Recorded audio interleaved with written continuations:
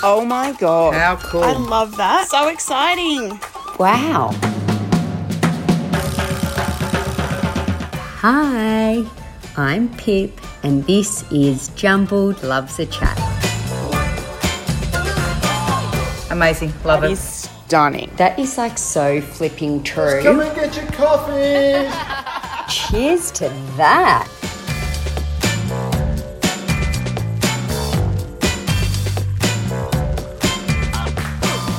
Today's guest is not only creative, but she's also clever. She is the strange but very fabulous combination of hats and dip. You might be thinking, what? Hats and dip? But you're in for a real treat today. Today's chat literally has my all-time fave, best ever business startup story. It begins with a deli, a pawn shop and a brothel, and it results in a hugely successful national brand that is on the up and up. So a very big warm welcome to Fiona Schofield from Fresh Fodder and Fiona Schofield Millinery. Welcome. Thanks, Pip. Thanks so much for having me along this morning. Oh, it's so good. Millinery is like the hardest word to write and say. Really a lot of struggle people used with to ask that. if I was in the flour industry. You know, Oh. milling flour. Oh, okay. Oh, it makes sense. I guess so. They're sort of like a little bit linked. It's really hard to write and spell. I've really been looking forward to this chat today. Like really looking. I know you're a little bit nervous. I am. I'm very nervous. When you sent your message through, I was like, what? Really? No. You don't want to talk to me. Oh no. Well, whenever I've heard you talk a couple of times at like producers' lunches and things like that, and I always really love the story of Fresh Fodder, but I also love the story of your hats. And I did a workshop with you once, made a hat, and you did my wedding fascinated thingamajiggy. But yeah, it's a really interesting story, and I can't wait for people to hear it. And I love that you're doing it here in Orange as well. So we couldn't imagine doing it anywhere else, to be honest. Yeah. It's Orange was the one thing that we always knew was where we wanted to be. Oh, that's so good. It's a good place. You should all come and visit us. So, okay, let's rewind. And so you grew up in Forbes. Mm-hmm. What was your childhood like? I had a great childhood. I grew up on a farm in between Forbes and Grenfell. Yeah. And I'm the youngest of five, and I'm the youngest by quite a bit. God. Okay. There's 14 years between the eldest and I. Oh. And then there's 6 years between the closest to me in age. I had that benefit of having two of my sisters had moved out of home before I'd even started school. Yeah. But I had lots of grown-ups around, and I really enjoyed being around older people rather than kids my own age, maybe. Oh, yeah.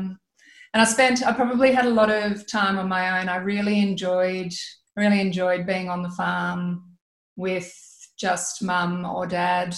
I'd watch midday movies during the school holidays. We'd go for walks. It was a really tranquil, calm, quiet sort of upbringing, I guess. Yeah, sounds lovely. Isn't it funny how like where you're placed in a family or where you live creates so much of you? It does. It really, yeah. And it's interesting, I think, because I'm closer in age to my oldest nephew than I am to my oldest sister. Oh my goodness. So it's this strange hybrid of, I used to go out to her place. She she still is a teacher at Warren. I used to go out to her place and I'd help her during school holidays with the babies when they were little, and I'd sew for the babies. And oh, isn't it crazy? So your husband Max is also in the business. He grew up in Sydney. He's a Sydney boy. Yeah. Grew up on the North Shore. Yeah. And third generation foodie. Yeah. His granddad had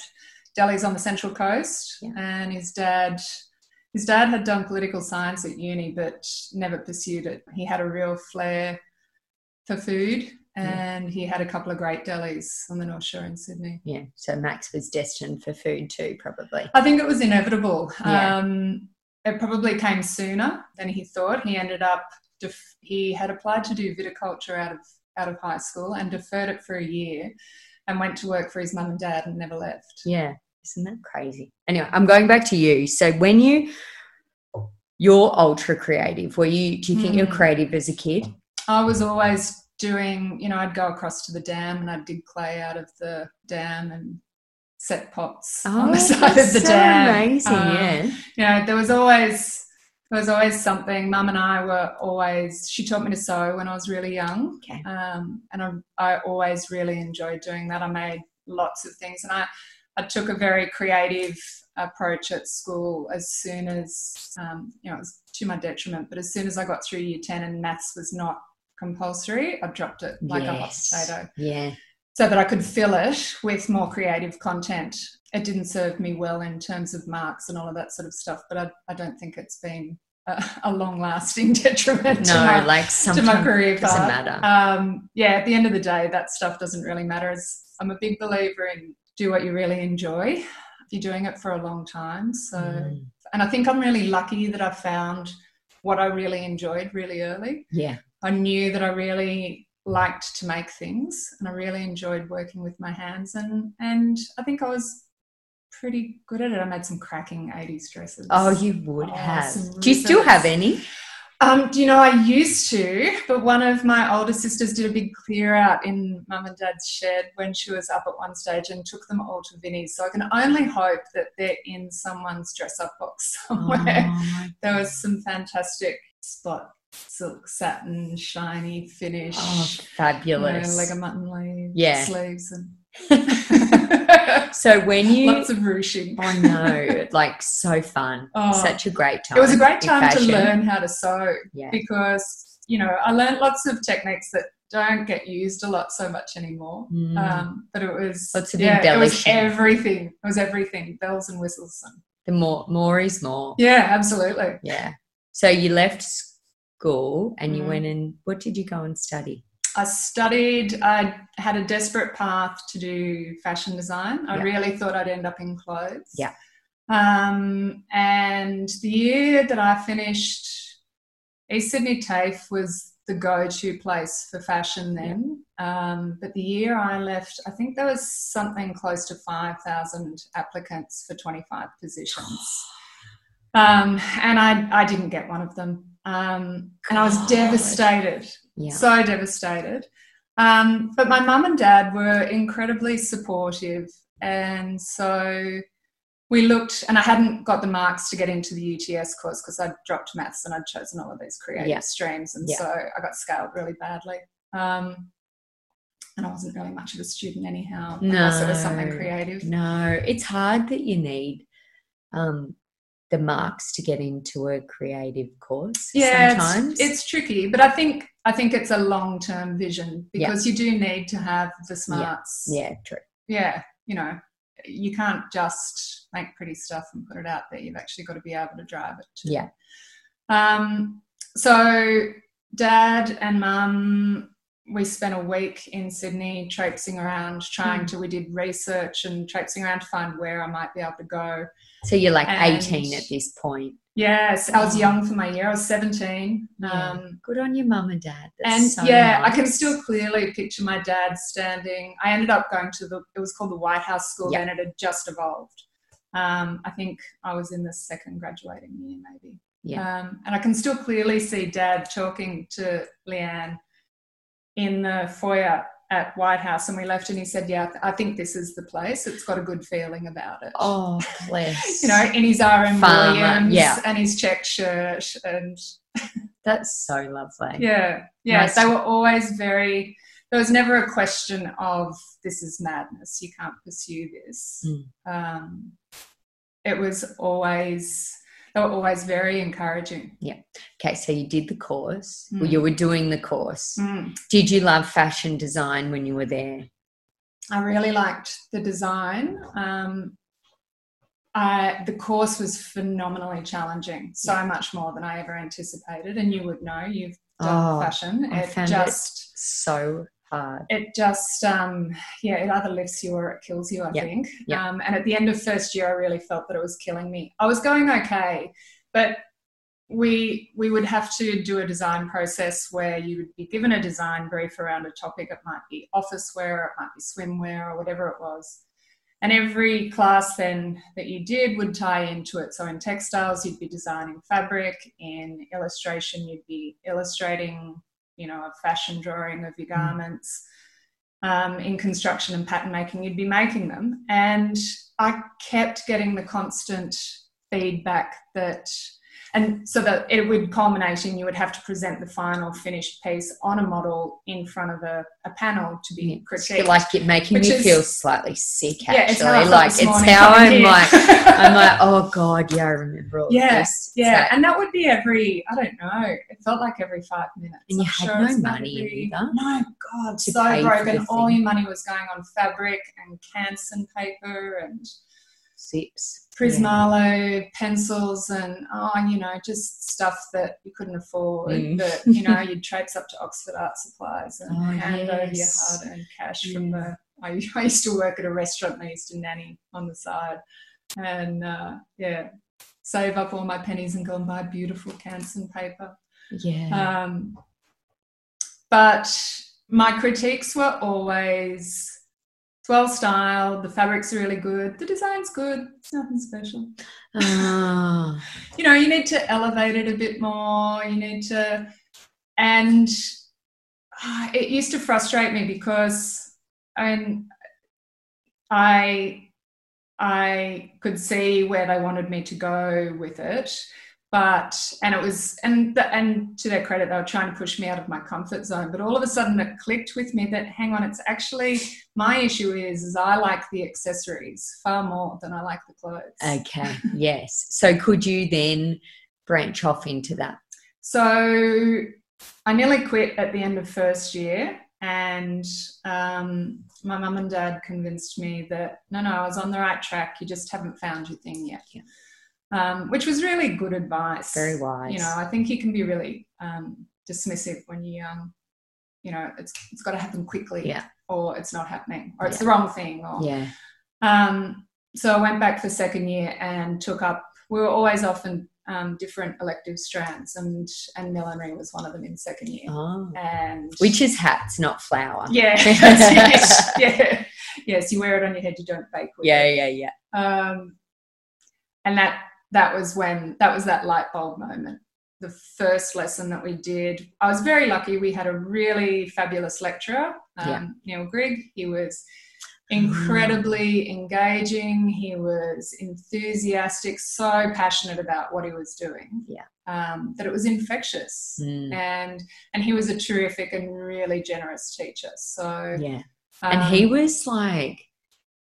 He would have been was he really famous then? Yeah, it was at this. Pretty amazing. It was just at the start of his. His story in itself is fabulous. He's, a farm boy from regional Victoria. Did not know that. Yeah, and he used to be with the Sydney Dance Company. He's an amazing dancer. At our wedding, at the end of it, someone said, "I didn't realise you could dance." He and I did this dance that was completely spontaneous. Yeah. Poor Max was just sitting there going, "Oh God, how am I ever going to do that?" But I swear my feet did not touch the floor once. Yes. But we did this most amazing waltz maybe. I don't even know what it was called. It was so much fun. But he had to retire at a young age. He had really bad arthritis in his feet and in his knees, I think it was. So he retrained. He always loved the costumes, and he retrained as a milliner. And and so luckily for me, I came along just as he was really hitting his straps, and it was a really fun time. The philosophy of the school was that they ran 9 to 5 Monday to Thursday and 9 to 12 on a Friday. Yeah. And that was to prepare you for a taste of what it was going to be like once you got into the industry, not this, turn up for a lecture at 10 on Tuesday and then another one at 3 on Wednesday afternoon, and that's it for the week. So it was very regimented. And I started just trotting down. Neil's studio at that stage was in Surrey Hills. And so I used to just trot down when college would finish, and he'd just be closing up shop, and and we'd work on stuff together. It was great. Oh my gosh, So I kind of forced myself into it. Yeah. Like, hey. Yeah, hi, I'm here again. Were you paid from the start, or you just, No. it's just like, no, I just was so. you just weaseled your way in. Yeah, I did. I just made it so that he had to offer me a job. So at the end, when I finished college, I graduated on the Friday and started working with him full time on Monday. Oh my gosh. What is the beauty of a hat or millinery? Or I think there's something really lovely about how it's a handcraft. Mm-hmm. I mean, now you can get, it's an industry, as everything has become these days, where it's mass produced as well. But that craft of millinery is really beautiful. It's slow and it's tactile, and it's almost always all by hand. There's a bit of a shift in modern millinery these days. There's a balance between machine and hand sewing. But when I was learning, everything was done by hand. You would block the crown. I was only having this conversation with someone earlier this week. We used to block the crown and the brim separately. So the straw or the felt would come as a single portion. Yeah.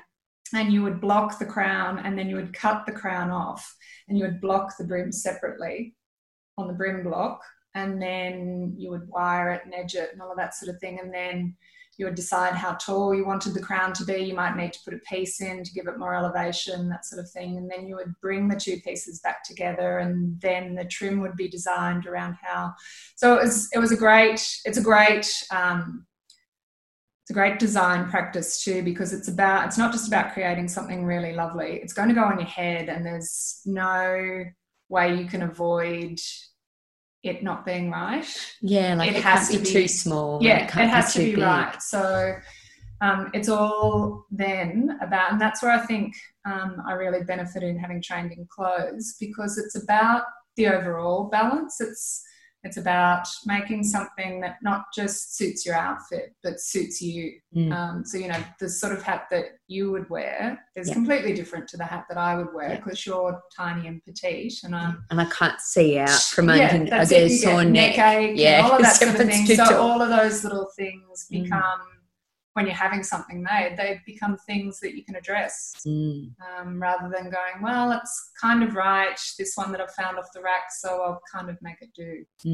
I hear hilarious stories of women sticking sanitary pads on the inside of their hats to get the fit better if they've got really small head God, you wouldn't want it blowing off in the wind, would you? It could be quite embarrassing. It's just a spare for later. Oh my God. Yeah, well, just try and find something that fits.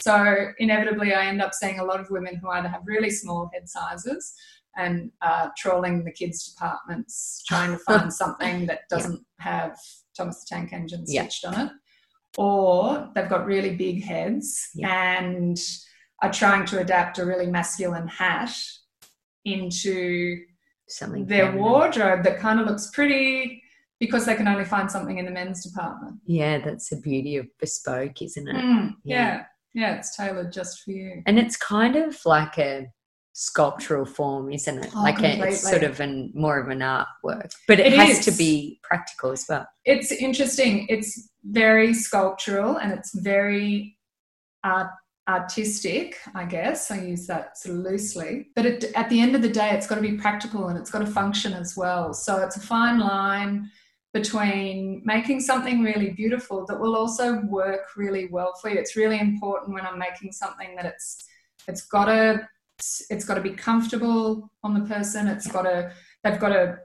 be able to move really easily in it. When they come, I'm not seeing so many people at the workroom now thanks to COVID, but when someone tries on a hat, and I'll usually sort of put something on them and let them wander around in it for a little while, you can tell whether it's right or not because of how they move.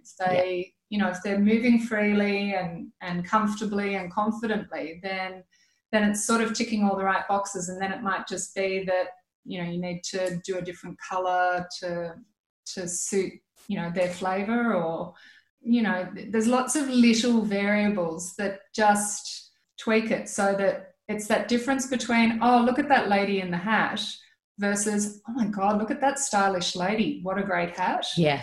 Yeah. You know, it's that overall package rather than, and the hat is just part of that. Yeah. Oh, amazing. Mm. Yeah. I love that you then watch the way people move in the thing. It's something I'm important like, because it's got a function. Yeah, I should think about that more with the change rooms at the shop too. Like, but maybe it's something. I think like you can, probably as a kid, I used to watch lots of people at, you know, mum and dad would have dinner parties and we'd go to places. Mum still has Tuesday ladies lunch, which is this great group of women. When they were young, in winter they'd play golf and have lunch. In summer they'd swim and then have lunch. Oh, lovely. Every Tuesday it was a standing booking, and if you couldn't make it, you'd just you'd just do a call to one of them and say, I'm not here this week, we've got to go to Sydney, or we've got to go wherever. You could count on one hand the number of times they've missed it as a group. Yeah. And so now in their 80s and nearly 90s, they just go for lunch. Yeah, no more. And even with COVID, now they just get takeaway and go to one of their houses for lunch. It's really sweet. But they're a really great group of really mixed personalities, mixed walks of life, mixed dynamic, but really strong, inspiring women, really encouraging, generous women. Yeah. They were the women who were always trawling the local grape gardens to cut, spring blossom for, such and such's daughter's getting married, so we'll go and cut blossom from Ina's garden, and we'll go and get, this from such and such's garden. They were those women, and they were really inspiring to watch. And I think they gave me a really good sense of being part of what women are about. Yes, yeah. That we're all quite different, that we're all quite diverse, and that's fine. Yeah. Oh, I love that. That's really nice. Okay, so how long were you with Neil, working with him for? It's been about 6 years with Neil. Oh, gosh. I think I finished just before I was married. I'd sort of reached a bit of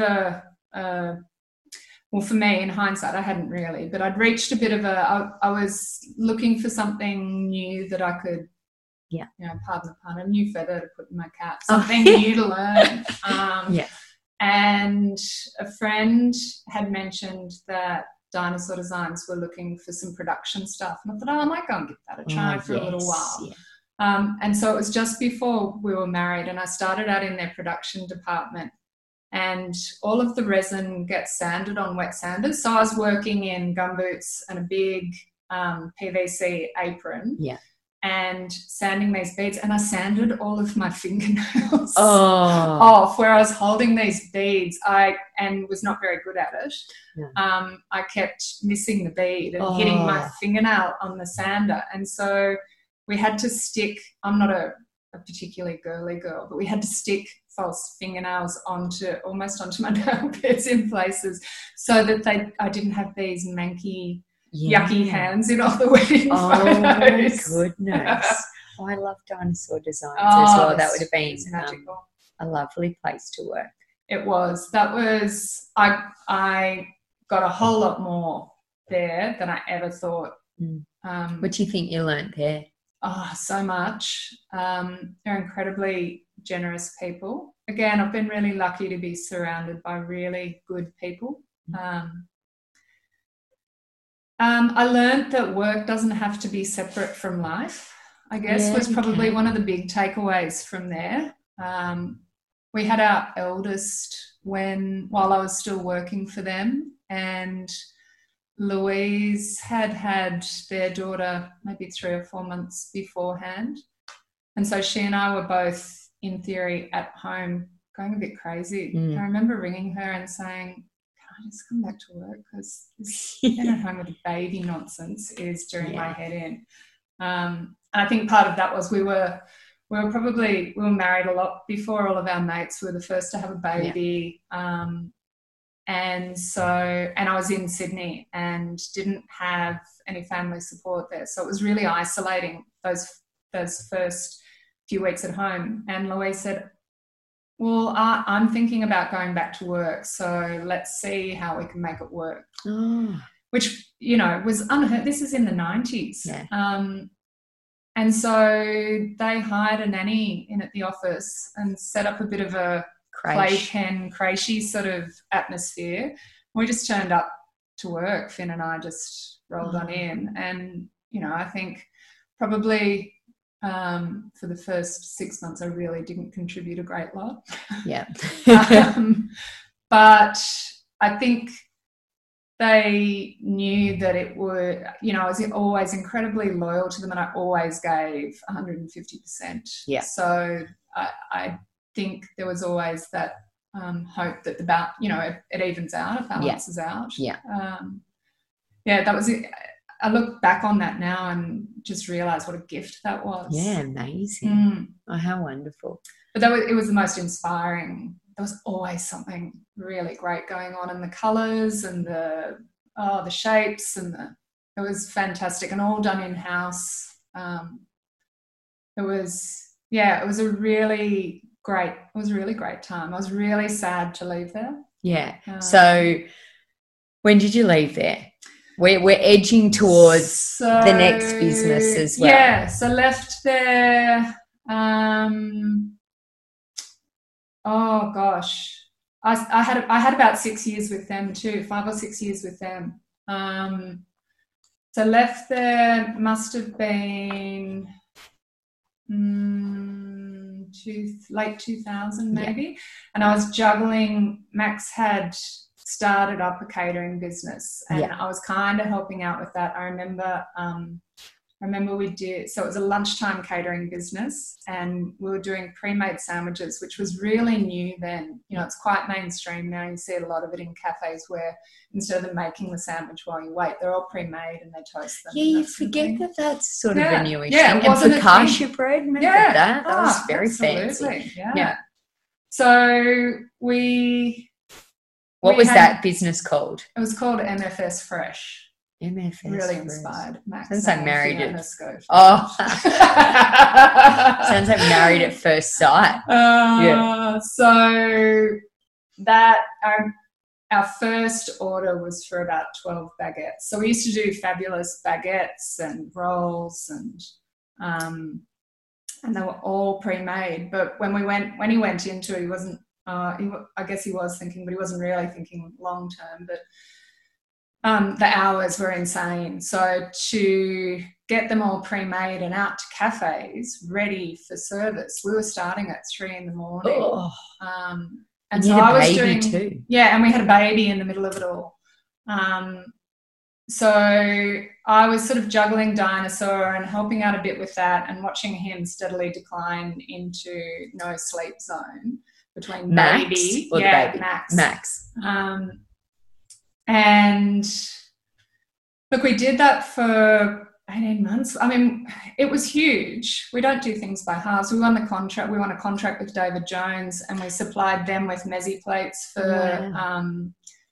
the Olympics. So it was whilst the Olympics on. We did not see a thing. Yeah. Nothing of the Olympics other than the inside of this little commercial kitchen that we had. Oh my God.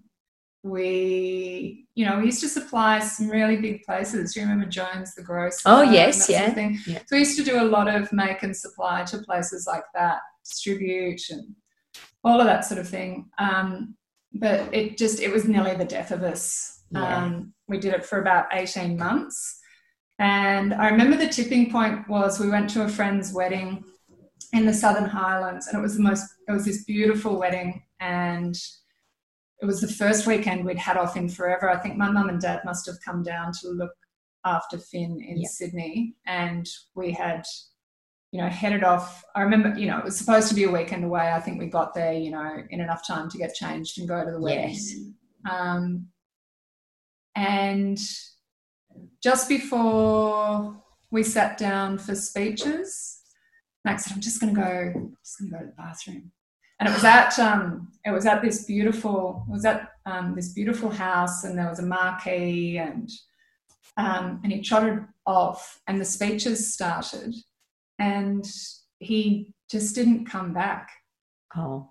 But because the speeches were on, I couldn't sort of get up without making a fuss to go and see if he was all right or see where he was. Anyhow, long story short, he'd taken himself up, gone to the bathroom, and then just tucked himself into bed in one of the bedrooms because the bride's grandmother was down in the marquee going, oh, there's a very handsome young man in my bed. Oh my gosh, he was just so tired. And yeah, he was just knackered. And so the drive home from that wedding, we started to plan our exit, and we literally just packed up a truck and took what we had and got out of Sydney.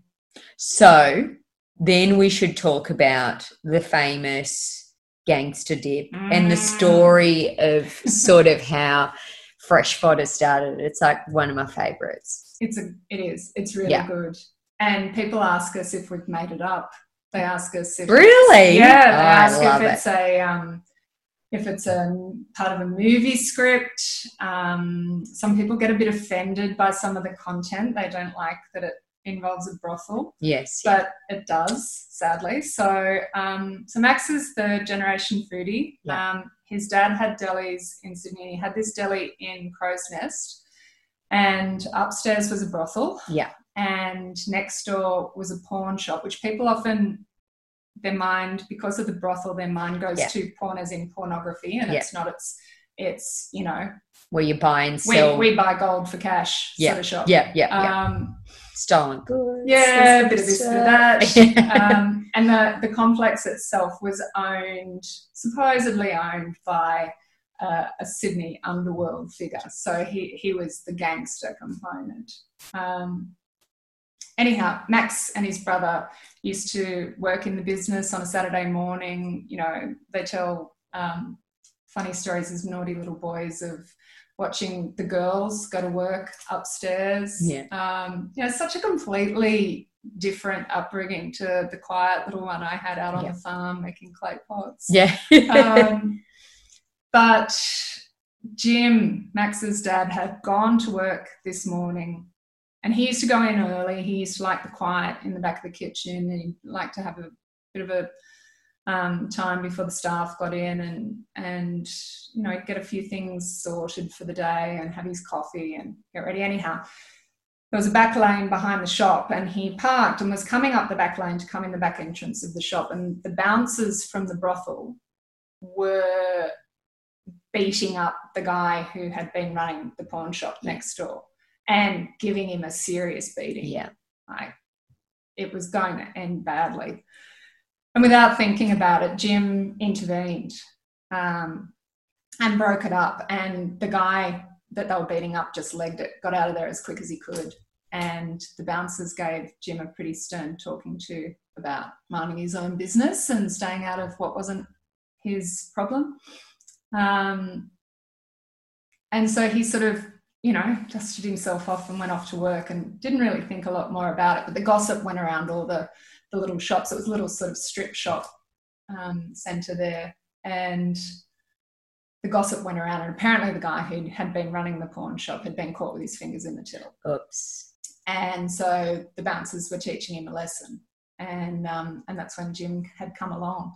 Anyhow, weeks and weeks went by, and everything sort of settled down again, and in due course, Jim was going in again one morning up the back lane, and the guy from the pawn shop was waiting on the back step of the shop. And Jim said, oh, my God, you know, we all wondered where you'd gone. And he said, oh, well, you know, it's true. I was doing the wrong thing. I had my fingers in the till. But he said, I really believe you saved my life that day, and I'm indebted to you. And clearly I haven't got any money. But I can see you're a man who really loves and appreciates food. And I have this family recipe, and I really would love to spend some time this morning, if you've got some time, to show you how to make it. Oh, my gosh. And that's the taramasalada recipe. So they spent the morning.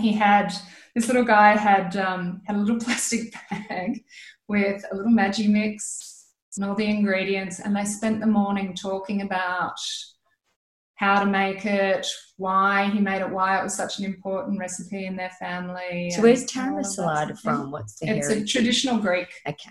recipe. And for those who don't know, It's a polarizing product. I know it's not your favorite. Yeah, no, it looks pretty. I we, love all the we other always dips. say it's the Vegemite of our range. Yeah. People either love it or they hate it. There's no middle ground. But those who love it like a firstborn child. Yeah. They're really passionate about it, and we get the most amazing emails Yeah. constantly about really amazing stories. People will email and say, oh my gosh, I tried your taramasalata and it took me back to my childhood in my grandmother's kitchen, or really personal connections, which is amazing how food can do that to you. It's a bit like music. It has that instant transportation ability where you are immediately 5 years old again in your grandmother's kitchen, or you're on holiday in Greece, or whatever your connection to it might be, it takes you back to that spot. Yeah. And so when he gave the recipe to your father-in-law, what did he say when he said, this is my gift to you. Yeah. That's amazing. Yeah.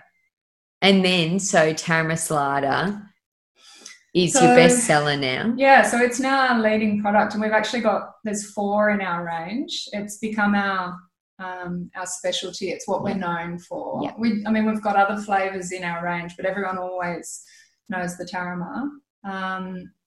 So we now do a traditional, which is the pink dip. Everyone always calls it the pink dip. And then there's a smoked taramasalata and a peppered taramasalata, which is sweet peppers, not black pepper. And then a white taramasalata, which is probably, so it's traditional but in a different way to the pink. It uses breadcrumb, whereas our tarama is a little bit different in that it doesn't use a bread or potato base, which is what makes it really light. Yeah. And, it's light and creamy and fluffy, but there's no dairy and there's no bread, there's no potato. And how much taramasalata are you making a week? Oh, my God, so much.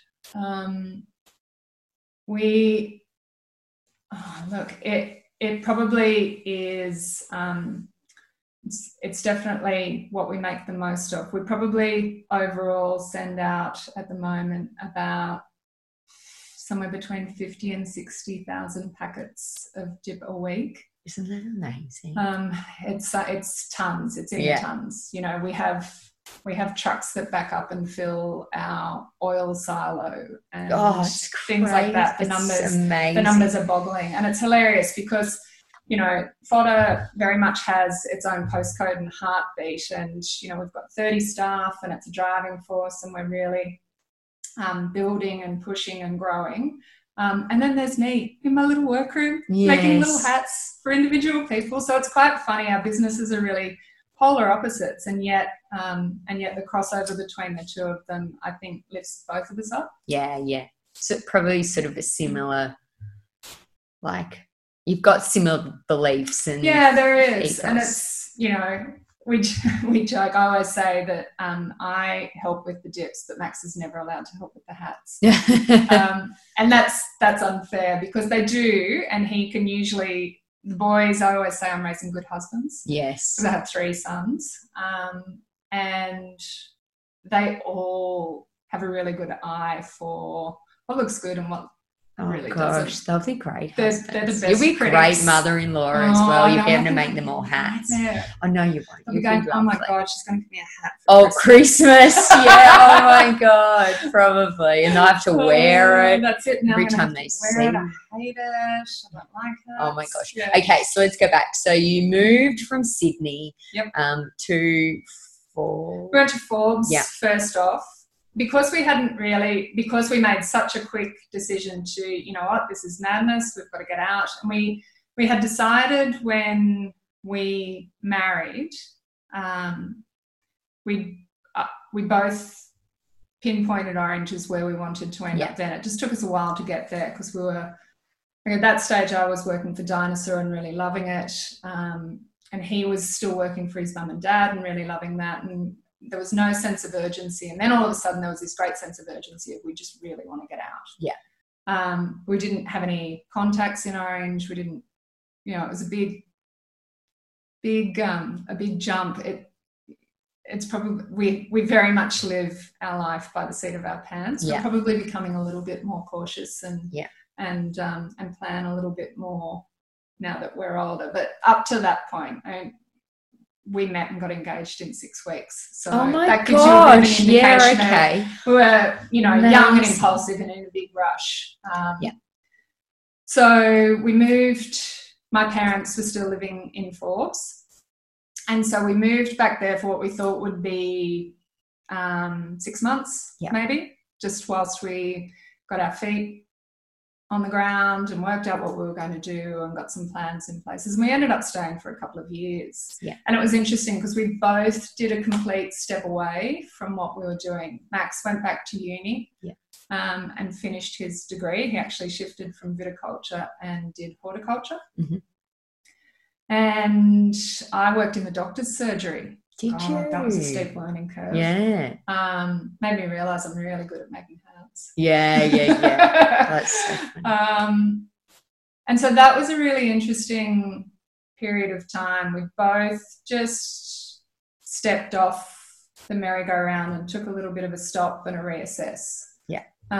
Is that when things became clear? Yeah, then? It was. Yeah. Yeah. And it reinvigorated us both, I think. Yeah.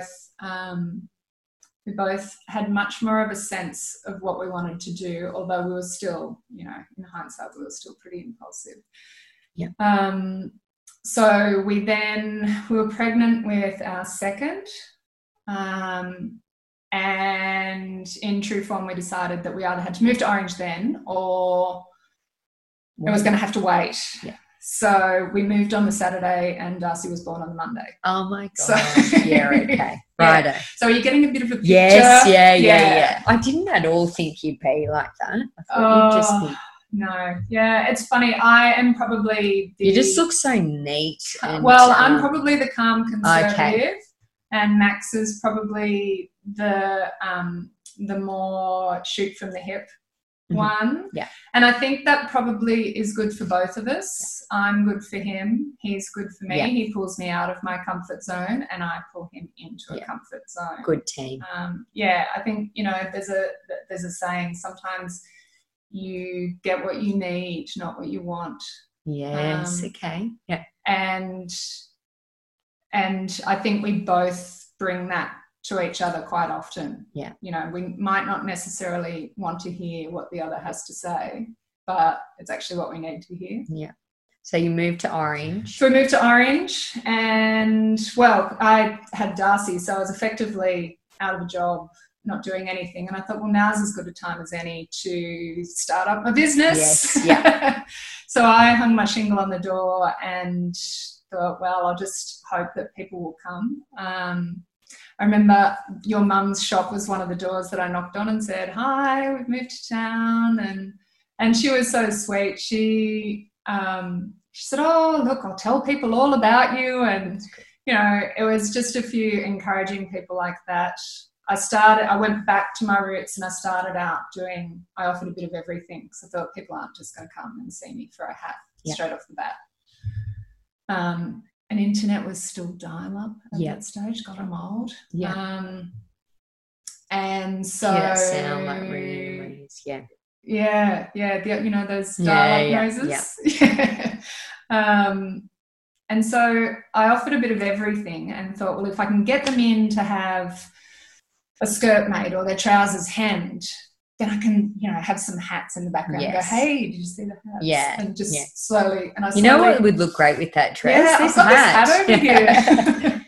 So I slowly converted people over. And it's funny, some of the women that I made things for in those really early days are still my customers these days. They, they really bought into me, which was so important in the building of it. They really backed me, which was great. Yeah, that's and so Max continued working. We didn't go straight into it. So that was when was that? That was 2004, and we started Fodder in 2008. Yeah. And that was it's funny, we mark all of our great life changes with our kids. So Darcy was born when we moved. Finn was, pretty much born when we were on our out from Sydney. Yeah. Darcy was born on our intro into Orange. Yeah. And Oliver was born as we went into fodder. Gosh, you need to have another one. So you Oh, can do something else. So Judd. We'll go with fur babies now. Yeah. So when you started Fresh Fodder, what was the idea behind that business? What did you want to do with that? So Max's mum and dad had for years done lots of charcuterie products, Yeah. smoked meats and that sort of thing. But they had always, the Tara Masalata had always come in and out of the range, and we always knew it was such a great product, but timing is everything with a business, I think. And we just had never really hit on the right audience, the right time to get some really good momentum behind that. And so when Max had always he banged on about it for years, about how, there was a lot in it that he thought he could build a business just around that dip modelling. Yeah. That, products that you can eat on your own, that can support a meal, they can be on a cheese board, they can, you can spread them onto a wrap or a sandwich, a Turkish bread or something like that, or, there was something in that. And so he didn't want to go into the meat products at all. And so he started, God, it was such a, we reverted back to our slightly chaotic process once again. So we started the business on 5 credit cards. Oh. Thank you, banks. We were 6 months into our mortgage and we just had a baby and we started this business on credit card. And so Max his parents were living in Sydney by that stage, and so he would fly down to Sydney on the Monday and he would make in their kitchen in Sydney. And I think at that stage, we were making about 12 kilos of product and thinking we were pretty flash. Yeah. The rising credit card debt. Yeah, that's it. Absolutely. And then he would drive to I think we had 3 customers from our old contacts. Yeah. We had lots of contacts from, having been in and around the industry for such a long time. And so he would drive and deliver the goods, and he'd always, whenever he made each week, he would make a little bit extra and he would drop off samples to 3 new stores. Yeah. And then the next week he'd go back to those 3 new stores and did you like it? And then he'd take an order. So then we had, we'd go 6. from 12 customers to 9, to 15 customers to 18 customers. And so I would sit at home with my manila folder. So Mondays then became fodder days and the other days were Fiona Schofield millinery days. But I would sit at home with my manila folder of call sheets and I would ring each customer and say, hi, it's Fiona from Fresh Fodder, to make us sound like we're a bigger company than we were. Yeah. I'm just ringing to check your order for the week. How's the product moving? Yeah. And it, it sounds really daggy now, but it was such a great way to start up the business. And we've really reluctantly moved away from that as it's grown, because that's the best way to keep in touch with your customers. Yeah. We got instant feedback. We got we got a real sense of loyalty because I think once they realised that no, we were just faking it and it was just Max and I. 2 people. Yeah. Hang on, the girl in account sounds like the same girl in sales. Yeah. Oh my God. So we bought a lot of loyalty, I think, by starting out that way. So that's how, and then so he would go on Monday, he'd come back on Thursday night, he'd spend a day chasing around and getting new ingredients and supplies, and then he'd look for new stores and that sort of thing, and then he'd come home on Friday. And so then we revolutionised things, and he announced that he'd bought a refrigerated van sight unseen on eBay for $1,000. What could go wrong? Totally. I think it had, by the time we were done with it, I think it had 950,000 Ks on it. How it was held together with sticky tape and lots of good luck. And we thought that was going to revolutionise things because that meant that he didn't have to go to Sydney. Yes, and make. Yeah. And so we initially rented the Emus Rugby Club kitchen. Oh my gosh, yes. That's just a local football club. Yeah, and we employed 2 people, and I think, they were working 5 minutes each a week because that's all we could afford. Yeah. But we had staff, and we had a company vehicle. Yes. It's all in the cell, isn't it? Yeah. It may be held together with sticky tape, but a company vehicle, and then all of a sudden we realised we were back in the zone that we were in when we had the catering business in Sydney. He was making all day, and then he'd come home and we'd have dinner together. That's been our one grounder, is always, always, always. The kids and Max and I always have dinner together at the dinner table each night. Yeah. And that's our checkpoint. How's everyone's day? What was good? What was bad? But he would then go to bed, and he'd get up at, it wasn't a very fast or powerful van. So it was always a bit of a question as to whether, it's going to get over the mountains. Oh. Especially with a load on. Yeah. And as the loads got bigger. Yeah. But he would head off anywhere between 1 and 3 in the morning to be getting into Sydney to start delivering all the product that they'd made on the Monday, Tuesday, then head to Sydney on the Wednesday, and he'd do all the deliveries and look for new business and look for new suppliers and all that sort of thing. It was really crazy, chaotic times again.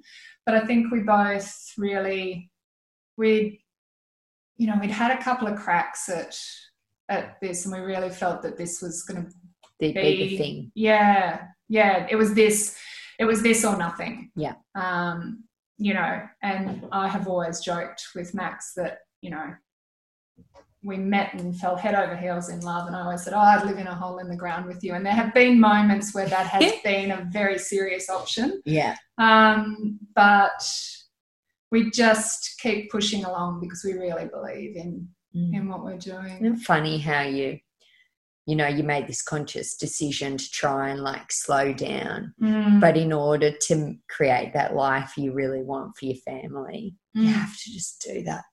Hard slog again. There's no, I don't know, I admire people who can do it without doing all of that hard slog. I think most people do have to. You just don't hear the story sometimes. Yeah, and I think we've always been really honest about how we tell our story, because that's how it is. There's no smoke and mirrors. It's bloody hard work. Yeah. And, I clearly recall standing at the supermarket on more than one occasion in the very early days and having all of the credit cards knocked back and having to leave the groceries and having the kids you had dips to eat when you got home. Yeah, that's it. I mean, we had plenty of dip, just no bread to put it on. Shame you weren't the flour mill. Yeah, that would have been handy then if that had actually been the thing.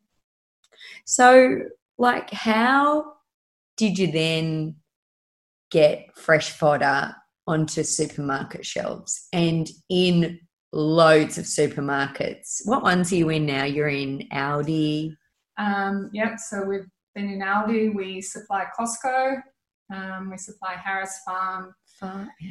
We supply all the IGAs, and the scoop of the day is we've just done a national deal and we're about to roll out into 400 Woolworths stores. Oh my God. You know what? That is freaking amazing, because isn't it virtually impossible to get onto a shelf? It's hard work. It's real estate. Shelf space is real estate. Yeah. And it is. It's really hard.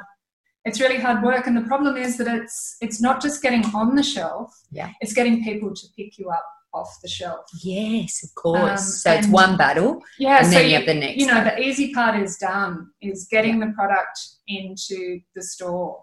And that's not easy. That's a lot of knocking on doors. That's a lot of sending samples. That's a lot of building. And, we've been very conscious about building the brand alongside building the manufacturing. we do all the products made here in Orange. Yeah, it's So we've got amazing. a big commercial kitchen, and we do all of our dispatch out of here as well. All the products made here, and then it's dispatched off to capital cities where it's then distributed out to stores. And we do a little bit with a couple of distributors in Singapore and Hong Kong. Oh my gosh. Yeah. And, you know, it's lovely. People, it sort of comes back to what I was saying earlier about the Tarama. People love it or hate it, but if they love it, they really have a sense of ownership about it. They're really passionate about it. You know, if we recently couldn't get the silver foil that we normally put on top. We had to put gold on for a while. Oh, yeah. And we had people emailing going, have you changed the product? It looks different. Oh, gosh. You know, it's that instant, Yeah. that instant feedback that you think, wow, people are really paying attention to what we're doing. They're really invested in Yeah, it. they are. They're really invested in it. And, you know, people will pull us up in the street and go, oh, my God, I was in Queensland last week and I saw your product. I had an email from a girl a couple of weeks ago who follows my millinery page but hadn't made the connection through to the fodder page, but somehow that connection had been made for her, and then she was in her local cafe deli, and she said, and there it was just there in front of me, and I bought it, and oh my God, it's amazing. And I had that same thing when I was in Tasmania, and there was a fig and olive tapenade thing in a little shop down there, and I was like, oh my gosh, how on earth? I feel like you've just like quietly done this amazing thing that I guess has been this hard slog, but what an amazing thing to be done in a regional town as well. Yeah, that's been a really important aspect of building the brand for us, is that tie back. In the early days, it was to our detriment. We were a day behind everyone else to market because we had to get it from Orange to Sydney first and then to store. Yeah. So in the early days, it was definitely not to our advantage. And, you know, I think Orange is a beautiful food bowl, and there's amazing things going on here with the slow food movement and local food movement and all of that sort of thing. And it's tricky because we're that dirty word. We're manufacturers. You know, we're making in volume. Yeah. You know, we're making 50 to 60,000 packets of. I can't even imagine what that looks like. Oh, but it's nuts. Yeah. I actually just pulled in this morning, and they were just unloading a truck of we've got a new flavour, current flavour that's shifting. So we do little tests every now and then on flavours, and we will release it. We'll do it as a short-term release and see what the response is. And if it gets a good response, then we'll move it into the main range. So Mediterranean tapenade is about to come out in the 200-gram container. So all of the new packaging arrived this morning. They're trying to unload and find spaces for it, and you know, it's a logistical nightmare over there this morning. But it's important for us to be in a base where, you know, we employ around 30 staff. They're all locals. Some have been there for 5 minutes. Some have been there since the start almost. And that's important. That's an important side of the business that we can base here. Yeah. And that every packet of dip that goes out comes from Orange, New South Wales. That's important to us. Oh, it's amazing. How do you stand out on a shelf? Like, how is your branding? It's so hard. Yeah. And can I just say, it does stand out very well. Oh, good. Yeah. I was in Harris Farm the other day, and you're just instantly drawn to the colours. But yeah, go on. Yeah. Sorry. So we've been. So I have no formal training, but I bring my creative skills to fodder. That's what I bring to it, because I'm no good at making the dip. I'm good at eating it, but no good at making it. And so when we had a look at what was going on in that sector, and no one is really owning that sector. No one has. There's either a lot of really small companies, or there's a lot of really massive companies. And we're sort of sitting in that middle ground. And so we really see that as a chance to own it. I think the colours really help. So the dips themselves are really colourful, but the labels have that great bounce of colour too. And the little man that is on our label is actually, people will say, you know, it's the dip with the man on it. And for those that haven't seen it, there's this great little cartoon sketch of a little robust round man. Who is it? That's Max's dad. Yeah. Yeah. So it's a cartoon sketch that a friend of theirs did years ago, and we've always thought he had great personality. We're actually just working with someone at the moment to animate him, get him to move into different poses, and that's cool. And we're trying to work out what sort of voice he might have and what his soundtrack might be. Yeah. Oh, that's cool. So that's all fun. I think we have worked really hard at placing our product in a really good spot. And, you know, we in the early days, as we were building it, we were always in store and we were always saying, how do we get, you know, deli managers hated me walking into their stores because I'd walk in and I'd go, have you got stock out in the cool room? I'll go out and I'll restock the shelves. And how come we're down there? How do I get that spot there in the middle at eye level? I want that spot. And they're like, that's premium real estate. How do you get that spot? Do you have to pay them to get that spot? Or do you? I think in the old days, they used to almost lease out premium spaces. We have pretty good representation in most of our retailers. We're really lucky. I think it's measured on a lot of different things, but it's measured on that pull off the shelf thing. So if people are picking it up and pulling it off the shelf, then they'll give it a good spot. Yeah. Is that how you come up with like a new flavour? Is it from the analytics of the store, or is it just you guys personally? We used to, our range has actually shrunk. Yes, We used to have lots and lots of flavours, but I think you reach, as a business grows, you start to hone in on the things that really work for you, which is probably what you should just do from the start. But in the early days, we used to do all of our own distribution, and so it was a matter of justifying the truck to stop. You didn't want to stop for $50. You wanted to stop for $250. Yeah. So the idea was, more flavours, there's more for them to buy. That boosts their buy-in. So you probably needed to start with that model anyway. Yeah, and look, it did. It gave us a bigger shelf presence and all of that sort of thing. Whereas now I think we're in a space where we can really zero down into what we do best, and we are known for that Taramasalada range. That is our hero. That is what we live and die by. Yeah. And then the supporting flavours around that are very much, I guess they tie back to the business name. So this business name is Fresh Fodder, which we wanted something that gave I didn't ask you about your business name. I usually do. It gave a sense of food for entertaining and grazing. Okay. So we knew we were going to be in a regional setting for our business.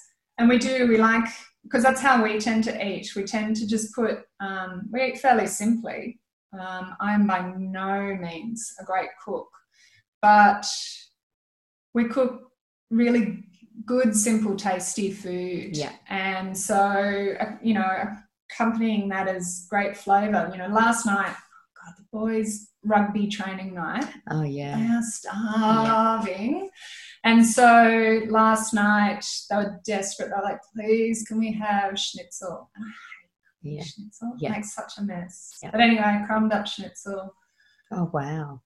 Cooked schnitzel, and I just did, and it's like this starving for carbs. Yeah. So I did a big potato salad with eggs and celery and a little bit of onion, and then I just upended a tub of tzatziki and stirred it through. Smart. And it was really delicious. Yeah.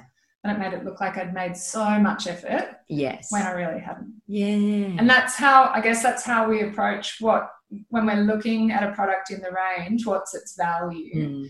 And it has to be able to work really hard, because we don't see the range just as dips for a cheese plate. No. Like Very I put much- your pesto in a pasta the other day. Yeah, It's so absolutely. easy. They're ingredients. It's like buying a fresh pasta sauce or a Yeah. fresh, the tzatziki goes in lots of different things. The Mediterranean tapenades, great as a spread on a pizza base. Oh, yeah. So there's lots of really great things that you can do with the products other than just have it with a glass of wine. Although, people do say, oh my God, the tiramisu latte, I may have just eaten a whole tub on my own with no crackers. I know. Isn't that crazy? So what gives you the most joy with your businesses? So I think we both are really high achievers. I used to think I was a big dreamer, and then I met Max, and far out, he is a big dreamer. Yeah. I think he'll be happy when we've dominated the world. Yes. With fresh fodder dips. That's cool. Yeah, it's not a bad one. Yeah. Mine is funny. Mine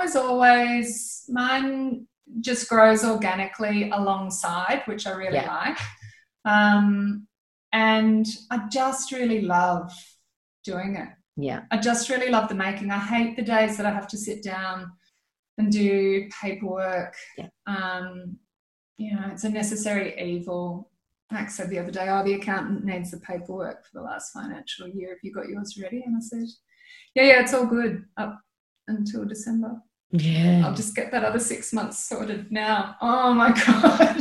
Yeah, I'm bad. Yeah, it's hard. I'm bad at that stuff. These 6 months haven't really existed anyway. Like it's always been a bit crazy. Yeah, it's been a really strange year. But I think both of us it's really reminded both of us how important it is to not just have a business, but to build a brand and give people something. It's not, what is it they say? It's not the, oh God, I'm going to get this wrong and sound silly.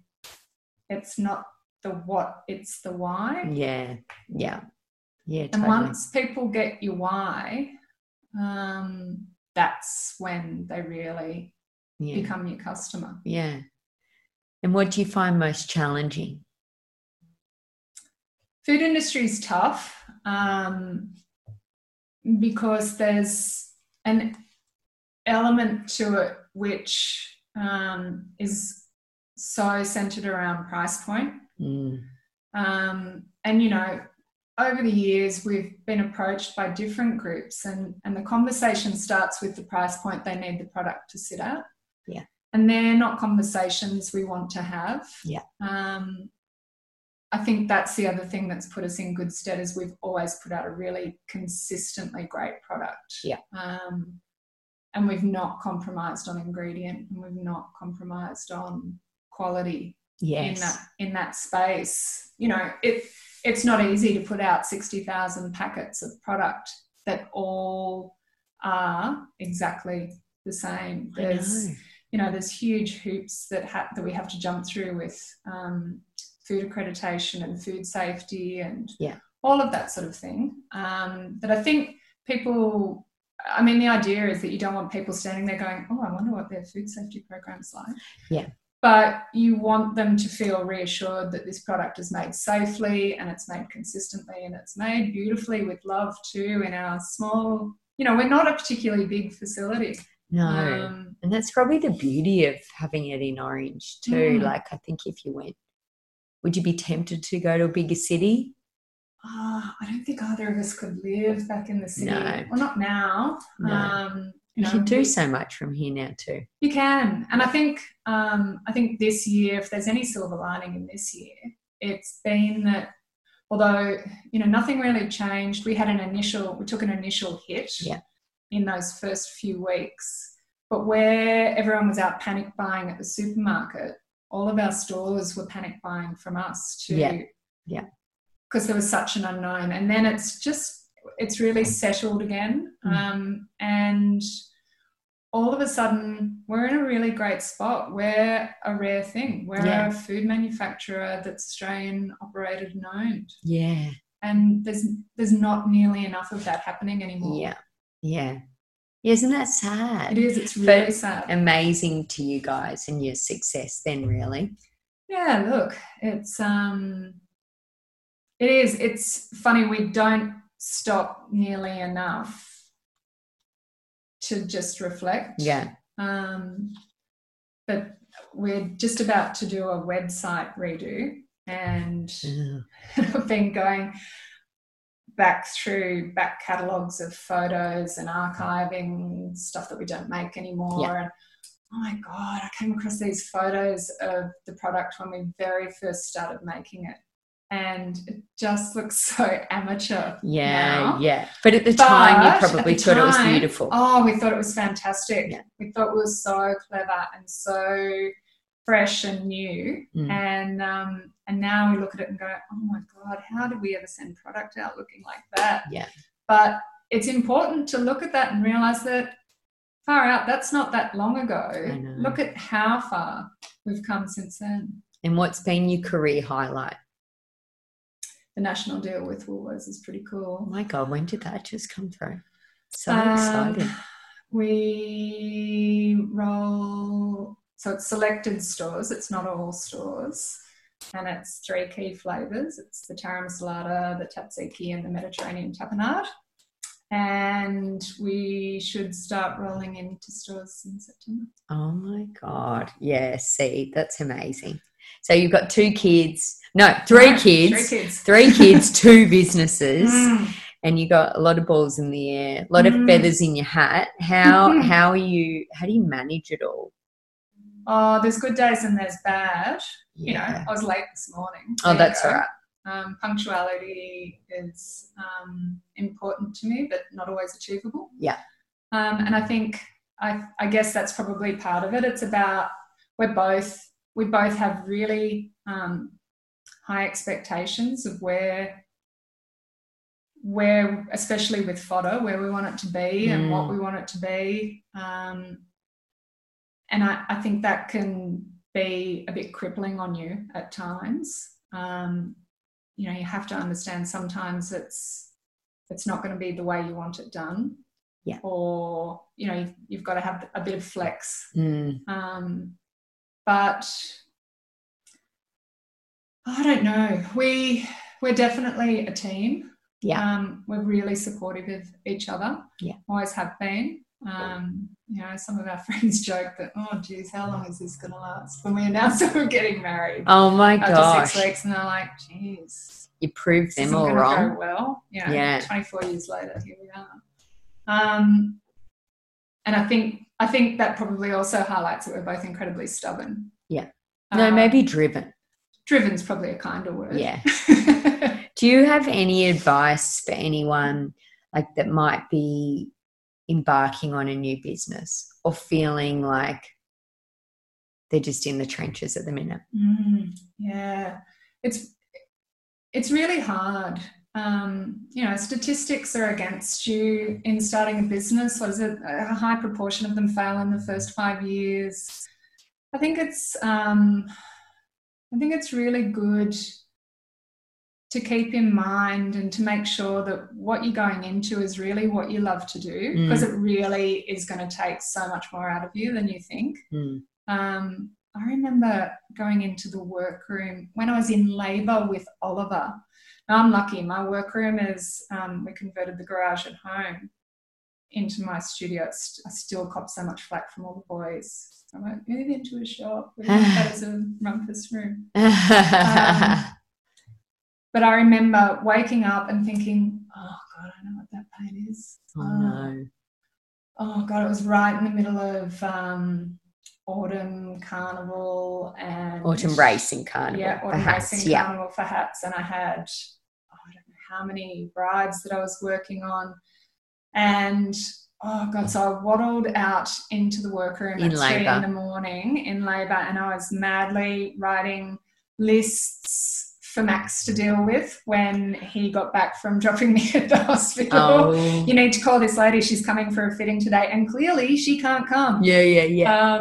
And then being in the labour ward, having had Oliver, and the phone ringing, and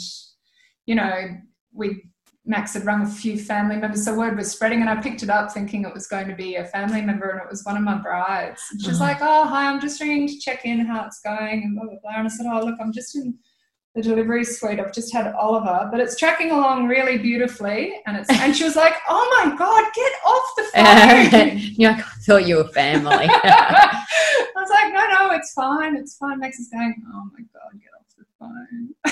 I guess it's then like really your work is your life, but you've weaved it in a way that's you got to be comfortable with how you weave it in. Yeah. And if I tell that story in a really funny way, I still know that girl. She's a great friend. They babysat our new puppy when we went away for Christmas a couple of years ago. Their life, those connections are really important. Yeah. Oh, it's so good. Okay, we're nearly near the end, so you didn't have to be so worried about anything at all. I haven't waffled nearly as much as I thought I might. You've kept me in check pretty well. I thought we might be a bad pairing. No, not at all. Okay, so the jumbled mixed bag. Should the dress come before the hat or the hat before the dress? So I am probably a hat before the dress girl, but then I'm a self-confessed accessories, not clothes. It's funny, I work with people in both scenarios. I find it about the same either way in terms of that make. I think the key thing is to know what you don't like. It's easier to rule out than it is to pinpoint exactly what it is you want in that creation process. So I work in both scenarios, but I probably find more and more these days people are just going, "Oh my God, I love that. I want that." Yes, yeah, and just knowing. And just buying the hat so that, they are somehow tapping into the colour combination or the look and feel that it's creating, the story that it's telling, the places they can imagine themselves in it, and it's fitting with their life at the moment. Yeah, I like that. What is the best piece of advice that someone has ever given you? It's one that I love, and I can't say I always remember to apply it because we're not perfect. Yeah. But my mum has always said to me, if you haven't got anything nice to say, don't say anything at all. Yeah. And it's hard, I think, sometimes to say nothing. Yeah. It can test you. That's a good reminder. I think sometimes you just need to shut up. Yeah. No, I like that. Yeah, it's good. Good advice, Mummy. Yeah, good one, Bev. What are the 3 things that you'd recommend people to do when they came to visit our beautiful town of Orange? Orange is divine. I am a big walker. Well, my foot's a bit sore at the moment, so it's annoying me. But I'm a walker too. We should walk somewhere. Yeah. And so I love the Wirraburra Walk, Downtree Lake Walk is my everyday because it's close to home and I know how long it takes me. I can get a good podcast listen in while I'm doing it. There's a handful of people who live along Wirraburra, a couple of the streets that quite often happen along and have a bit of a chat, which is nice. It's a bit of a social connection because I work on my own in the workroom. So there's days that suits me fine and there's other days that I just need a bit of contact. So, if I do a walk, I'm bound to run into someone. Yeah, that's nice.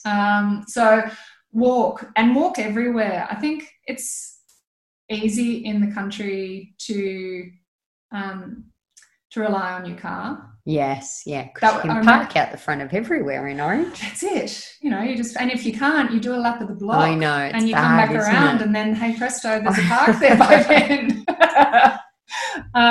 It makes you lazy. And I remember thinking that. I remember being horrified at Mum doing laps of the block when we first moved back out of Sydney, and being downtown with Mum and her doing a lap of the block. She couldn't get a park right at the door. And I'm like, oh, Mum, there's a park just up there. And she's like, no, we'll just do a lap around. And Yeah. that's so lazy. But yeah, so walk everywhere, even when it's cold. It's that beautiful, unless it's raining, but if it's just cold, that bracing air is amazing. It's good head clearing weather. It's where I do my best thinking. Yeah. And we've got some amazing bushwalks in Orange. Yeah, there are. Canobolas Lake, the lake walk out there is beautiful. We've been doing that a bit lately. Up the mountain is gorgeous. There's great walks up there. Federal Falls is beautiful. Yeah. I remember taking Oliver on that walk when he was about 4 and he smashed it. God. Well, I was just going, oh my God, this kid is going to be the death of me if you can smash that walk at 4. Yeah. It's hard to smash it at 30. I can't smash it at 48. So yes, that one, and then probably what else? Look, the food and wine experience here is amazing. And we really are spoilt for choice. And I know everyone bangs on about that, but it seriously is good. Yeah. So do. And, even just as simple as grabbing a coffee from one of the great coffee shops in town is just a lovely experience. Where were we recently? We took Finn back up to Newcastle. So he's just come back earlier than expected from America. Because of COVID. He was meant to be there for the 12 months, and so he's just moved back up to Newcastle to pick up uni again. And, yes. We were really hard pressed to find somewhere to get coffee. It's like, oh my God, it's a dime a dozen in Orange. We really are spoilt, aren't we? We've got lots. We do. Yeah. And it's all really good. Come to Orange to walk, eat and drink. Yeah, pretty much. Yeah, that's good. Yeah. And shop. And shop, don't forget to shop. Okay, if you're a hat, what would you be? I would probably be something I probably would like to think I'd be something really pretty and beautiful, like a lovely wedding headdress, but I'd probably be something really sensible and practical, like a garden hat. Yeah, that's good. Because function is important. It has to work. Do you have a secret talent? I don't think I do. I can't think of anything. It's definitely not singing. It's definitely not eating. I'd be dancing with Neil Greig. Oh, maybe I could claim that. I can't think of anything worth mentioning. Probably it's really gross, but in a family of boys, you have to have a few gross tricks up your sleeve. Yeah. And I can fit. My husband is going to laugh so hard. What is it? I can fit my whole hand in my mouth. Oh my God. Oh, that's a good. That actually made my eyes water. That's so funny. When you asked me that straight up, that was the first thing I thought of, and I've been sitting here trying desperately to think of something else that I would be able to do. And there's nothing. There's nothing. That's some good talent. So if you could only eat, oh God, my eyes are watering. If you could only eat one dip for the rest of your life, what would it be? It's a tough call because I really like a lot of what's in our range because it works. I use it a lot in lots of different ways. If I was just strictly eating it as dip, it'd have to be the smoky tarama. Okay. But if it was a life tool, it'd be a toss-up between the pesto and the tzatziki. Oh, yes. Because they just do everything. Yes. Yeah. That's smart. Okay. Dream famous person that you would love seeing wearing one of your hats. They can be dead or alive. I love that they can be dead because I would channel something fabulous onto Katharine Hepburn. Oh, I loved her. I loved watching old midday movies with her as a kid with my mum. She's fabulous style icon. I just loved her. She was strong, but she was soft, and she was manly and feminine and all Yeah. the things. Yeah, that's beautiful. If you weren't doing what you're doing now, what would you be doing? Be doing. Does it have to bring me an income? Can it be something really No, frivolous? you can be anything. Yeah. We both often say, you know, when people say that they're retiring and I think, what is that? Why would you stop? Yeah. So I think probably I'd still be working, but I'd probably just be creating things for the sheer joy of it, rather than for a sense of business. Yeah. And all sorts of things. You know, I always get to the end of each year and I think, gosh, what do I want to achieve next year? And the list is always so long, and I only ever, gosh, if I get to half, I think I'm doing really well. Yeah. I was listening to you and Jess on your podcast, and when you were talking about doing clothes and doing art skirts, I've always thought it'd be fabulous to do, to make. Oh my God, because it just triggered off. I remember saying to Maddie at Corner Store a couple of years ago, I'd love to do an exhibition where you made just simple blank hats and gave them to artists to paint. Yeah, amazing. And then you could, I don't know, you could auction them or something. It's a great idea. Yeah. You should totally do that. Project. So, you know, projects like that, just fun stuff. Yeah, things that creatively make you happy. Yeah. You should do the hat thing. That's really it'd be fun, cool. wouldn't it? It'd be really cool. Yeah. Oh, the world's your oyster. Oh, look, it is if you want it to be. Yeah. Oh, well, thank you for today. It's just been so good, and I can't wait to be able to go to Woolies now and get your goodies. This is just so amazing, and feel so lucky that it's here in our own town and people are doing all these amazing things. But yeah, you really are like a power couple, and no, I love the story. So thank you for coming in and that's my pleasure. Thank you. It's been lovely to be here. My heart is not racing nearly as much now as it was at the start. Surely it's stopped. I'll get you coffee now. We'll go out to Nimrod. Yeah. Thank you. That's good.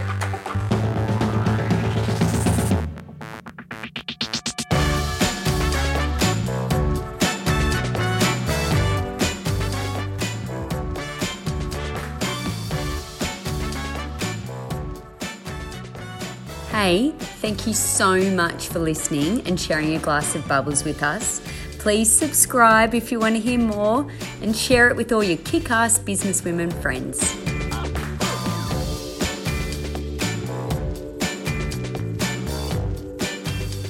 So until next time, stay fabulous.